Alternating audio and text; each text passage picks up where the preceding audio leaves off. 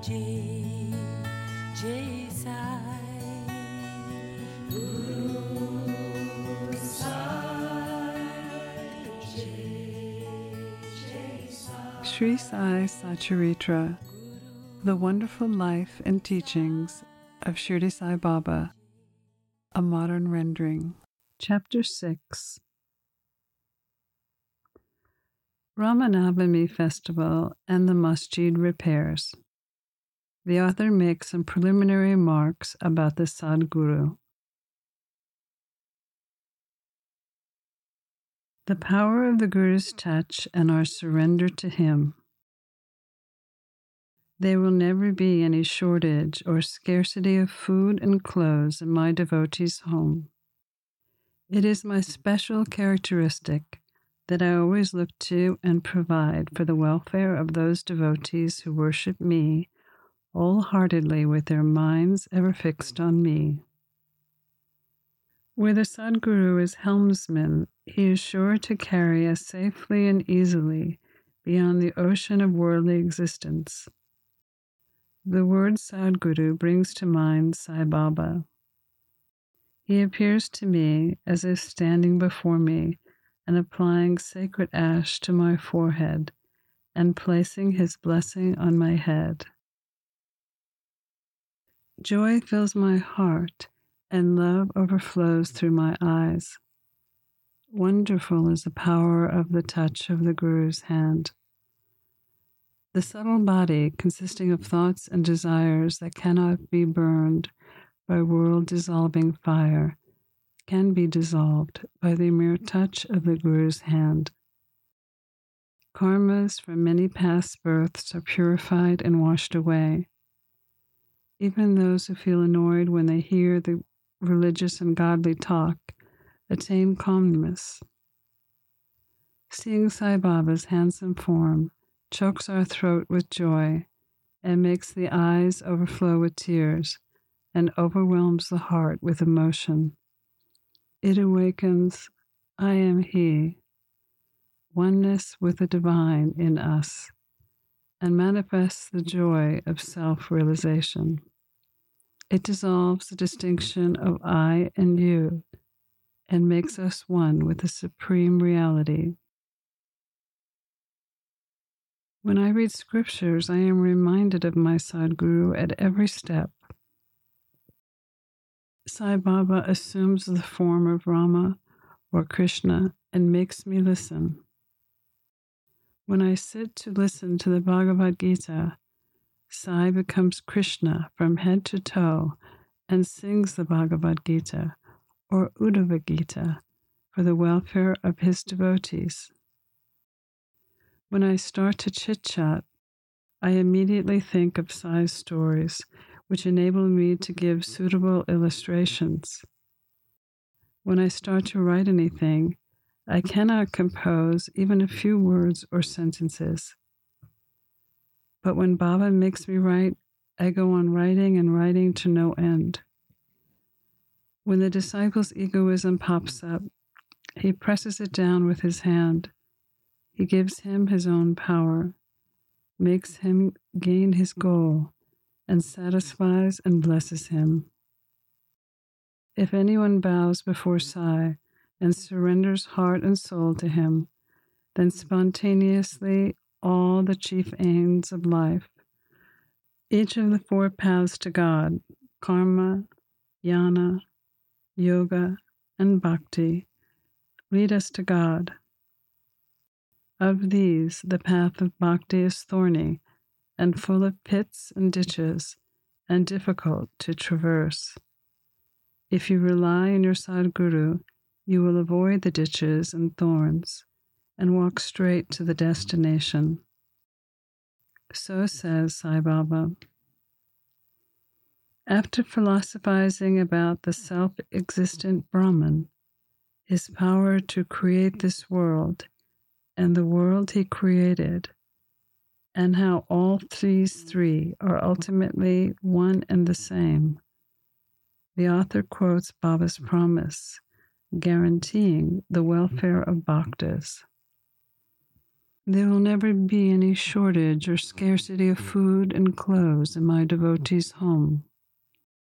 It is my special characteristic that I always look to and provide for the welfare of those devotees who worship me wholeheartedly with their minds ever fixed on me. Lord Krishna has also said the same in the Gita. So strive not for food and clothes. If you want anything, beg the Lord. Leave aside worldly honors and try to win the Lord's grace and blessings and be honored in his court.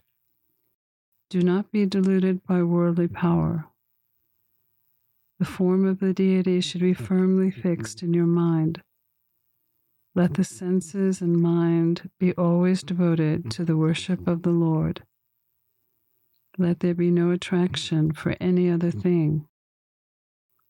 Fix the mind in remembering me always, so that it does not wander to the body, wealth, and home.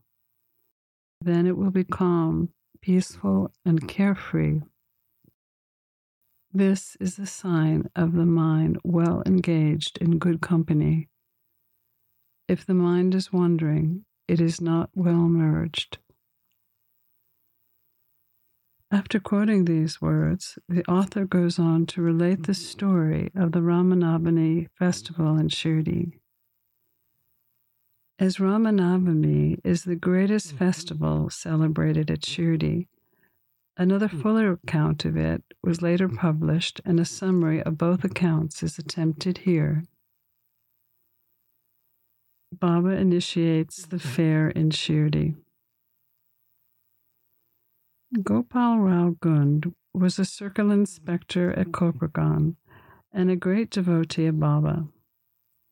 He had 3 wives, but no children.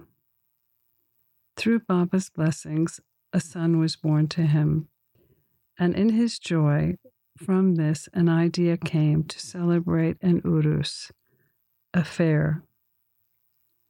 In 1897, he placed it for consideration before Tatya, Dada, and Shama. They all approved of the idea and got Baba's permission and blessings for it. Then application was made for the collector's sanction to celebrate the fair, but permission was refused. But as Sai Baba had blessed it, they tried again, and ultimately succeeded in getting the collector's permission. After consulting with Baba, they fixed the fair to be celebrated on Ramanavami Day, Lord Rama's birthday. But it seems that Baba had a bigger end in mind, the unification of 2 festivals, Muslim and Hindu, and ultimately the unification of these 2 communities. As future events show, this was achieved. Though the permission was obtained, other difficulties cropped up. Water was scarce in Shirdi. There were 2 wells in the village. The one in use dried up, and the water from the second well was brackish.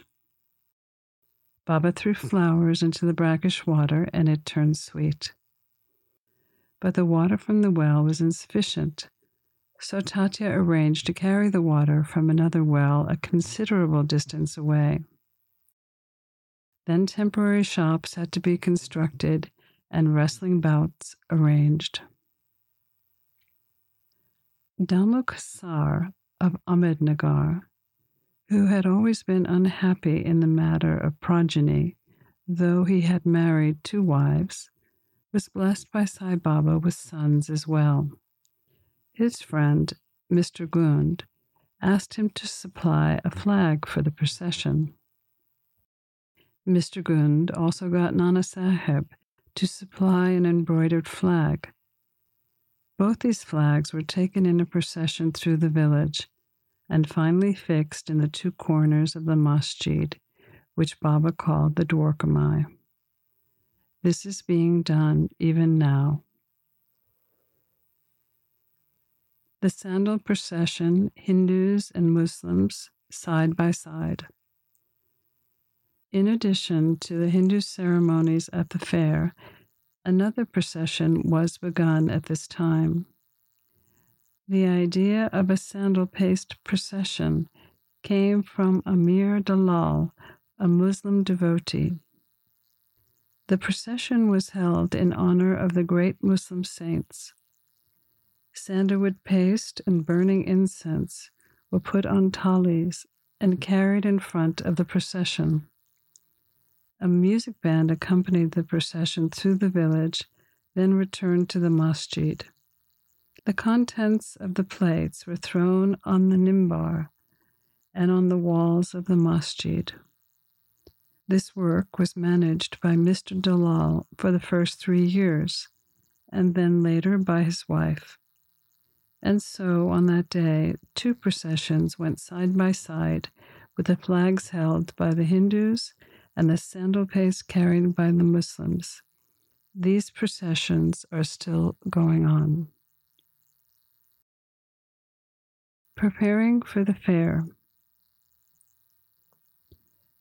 This day was very dear and sacred to the devotees of Sai Baba. Most of them turned out on the occasion and took a leading part in the management of the fair. Tatya looked to all outward affairs, while the internal management was left entirely to Radha Krishna Mai, a female devotee of Baba. Her residence was full of guests whose needs she had to look after, and she also made all the arrangements for the fair. She willingly washed out, cleaned, and whitewashed the entire masjid. Its walls and floors were blackened and full of soot from Baba's ever-burning dhuni. To do that, she worked every other night while Baba slept in the chavadi. She had to take everything out, including the dhuni, and after thoroughly cleaning and whitewashing everything, replaced everything as it was before. Feeding the poor, which was so dear to Baba, was also an important part of the fair.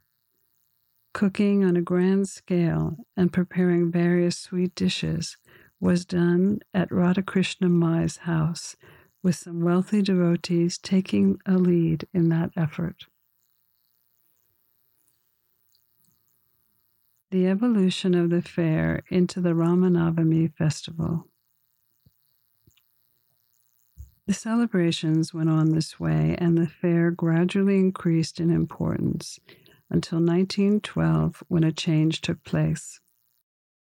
That year, a devotee, Krishna Rao Bhishma, came for the fair with Dada Saheb and was staying at the Dixit Wada. While lying on the veranda, when Bhishma saw Kaka Mahajani go to the masjid with puja materials, a thought arose in his mind that there is something providential in the fact that this fair is celebrated in Shirdi on Ramanavami Day. Since this day is very dear to Hindus, why not begin the Ramanavami festival, which celebrates the birth of Sri Rama, on this day along with the fair? Kaka Mahajani liked the idea, and so it was arranged to get Baba's permission. The main difficulty was how to secure a kirtan leader who would perform kirtan, singing the glories of the Lord. But Bhishma solved the difficulty. He said that his composition on Rama's birth was ready, and he would do the kirtan, while Mahajani would play the harmonium. It was also arranged to have sugared ginger as prasad, prepared by Ramakrishna Mai. Then they immediately left for the masjid to get Baba's permission. Baba, who knew all things, including what had transpired, asked Mahajani what was going on in the Wada. Being somewhat disturbed, Mahajani could not catch the meaning of the question and remained silent. Then Baba asked Bhishma, who explained the idea for celebrating the Ramanavami festival and asked for Baba's permission. Baba gave it gladly. Everyone rejoiced and began making preparations for the Ramanavami festival. The next day, the masjid was decorated with flags. A cradle was supplied by Radha Krishna Mai and placed in front of Baba's seat. Then the proceedings started. Bhishma stood up for kirtan, and Mahajani began playing the harmonium. Sai Baba called Mahajani. He hesitated, having a doubt whether Baba would allow the festival to go on. But when he went, Baba asked him what was going on and why the cradle was placed there. He answered that the Ramanavami festival had commenced and the cradle was put there for that purpose. Baba took a garland from the nimbar and placed it around Mahajani's neck and sent another garland for Bhishma. Then commenced the kirtan. When it came to a close, sounds of victory to Rama, Jai Rama, went up, and kumkum was thrown all around amidst band and music. Everybody was overjoyed when suddenly roaring was heard. The red powder, which had been liberally thrown all around, went into Baba's eyes. Baba got wild and began to scold and abuse loudly. People were frightened by this scene and left quickly. The intimate devotees who knew Baba well took this scolding and outpouring as blessings in disguise. They thought that when Rama was born, it was right for Baba to get wild and enraged in order to kill Ravana and his demons in the form of egoism and wicked thoughts. Besides, they knew that whenever a new thing was undertaken in Shirdi, it was usual for Baba to get wild and angry, so they kept quiet. As Radha Krishna Mai was afraid and thought that Baba might break the cradle, she asked Mahajani to get the cradle back. But when he went to loosen and unfasten the cradle, Baba asked him not to remove it. After some time, Baba became calm, and that day's program, including Mahapuja and Arti, was finished. Later on, Mahajani asked Baba's permission to remove the cradle. Baba refused, saying that the festival was not yet finished. The next day, another kirtan and the Gopal Kala ceremony was performed. In the Gopal Kala ceremony, an earthen pot containing parched rice mixed with curds is hung and broken after the kirtan. The contents are distributed to all by Lord Krishna and his cowherd friends. After this, Baba allowed the cradle to be removed.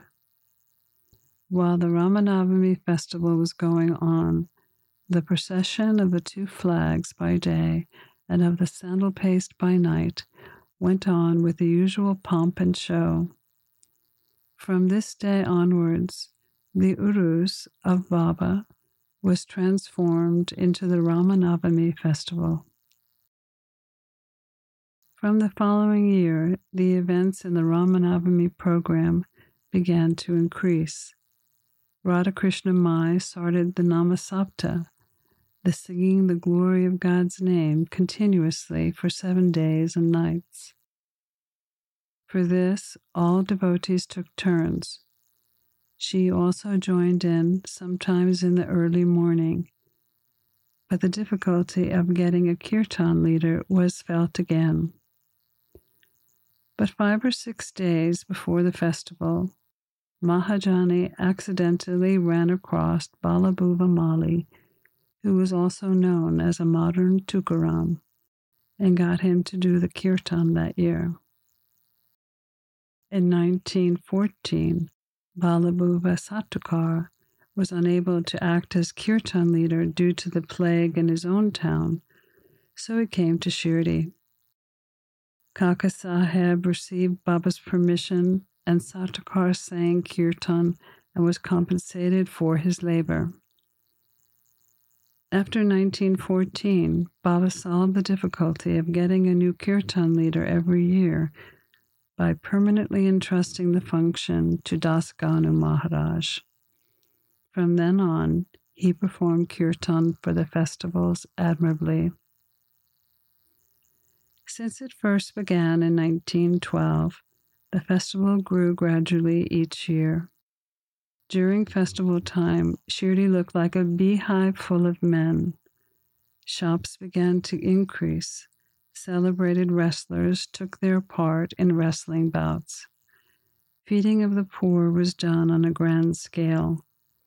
The work and sincere efforts of Radhakrishna Mai turned Shirdi into a sansthan. Many things were presented to Baba: a beautiful horse, a palanquin, a chariot, many silver items, pots, buckets, pictures, mirrors, and elephants for the procession.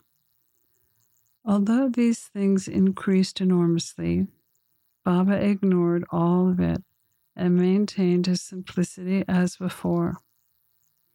It is to be noted that both the Hindus and Muslims worked in unison in both processions. During the entire festival history, there has been no quarrel between them. Early on, there were about 5,000 to 7,000 attendees, but that figure went up to 75,000 in some years. There was never any outbreak of violence, nor any epidemics. The community repairs the masjid. Another important idea inspired Gopal Gund, which was to get the masjid in order. In order to carry out the repairs, he collected and prepared the stones. Nana Saheb and Kaka Saheb completed the pavement work. First, Baba was unwilling to allow them to do these works, but with the intervention of Malsapati, permission was given. The pavement was completed in one night. In the masjid, Baba took a small cushion for his seat, discarding the usual piece of sackcloth he had used until then. In 1911, the courtyard was also put in order with great labor and effort. The open space in front of the masjid was very small and inconvenient. Kaka Saheb wanted to extend it and put a roof on it. At great expense, he got iron posts, pillars, and trusses and started the work. At night, all the devotees worked hard and fixed the post. But when Baba returned from the Chavadi the next morning, he uprooted them all and threw them out. Once it so happened that Baba had gotten very excited, grabbed a pole and began to shake and uproot it, and with the other hand caught Tatya by the neck. He grabbed Tatya's headcloth, struck a match, and set it on fire and threw it in the pit. At that time, Baba's eyes flashed like burning coals. No one dared look at him. Everyone was terribly frightened. Baba took out a rupee from his pocket and threw it there as if it were an offering on an auspicious occasion. Tatya was also very frightened. No one knew what was going to happen to Tatya, and no one dared interfere. Bagoji Shinde, Baba's devotee with leprosy, made a bold advance, but was pushed out by Baba. Madhava Rao was also treated the same way and pelted with brick pieces. All those who tried to intercede were similarly dealt with. After some time, Baba's anger cooled down.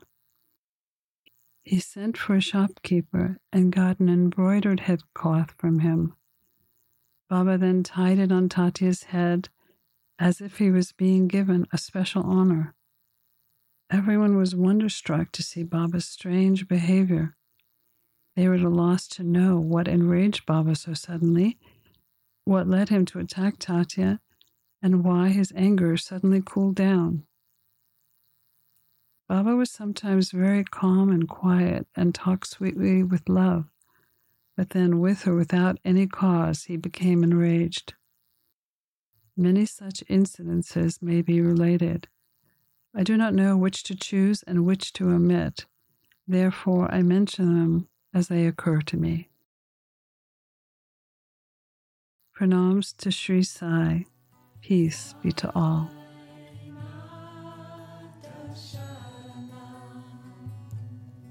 You've been listening to a modern rendering of Hamad Pant's The Sri Sai Satcharitra, The Wonderful Life and Teachings of Shirdi Sai Baba, edited and narrated by Monica Penneconda. For more content like this online, please go to divinelineage.org, SaiFamily.org, and peacefires.org. To learn more about Monica, please go to monicapenneconda.org.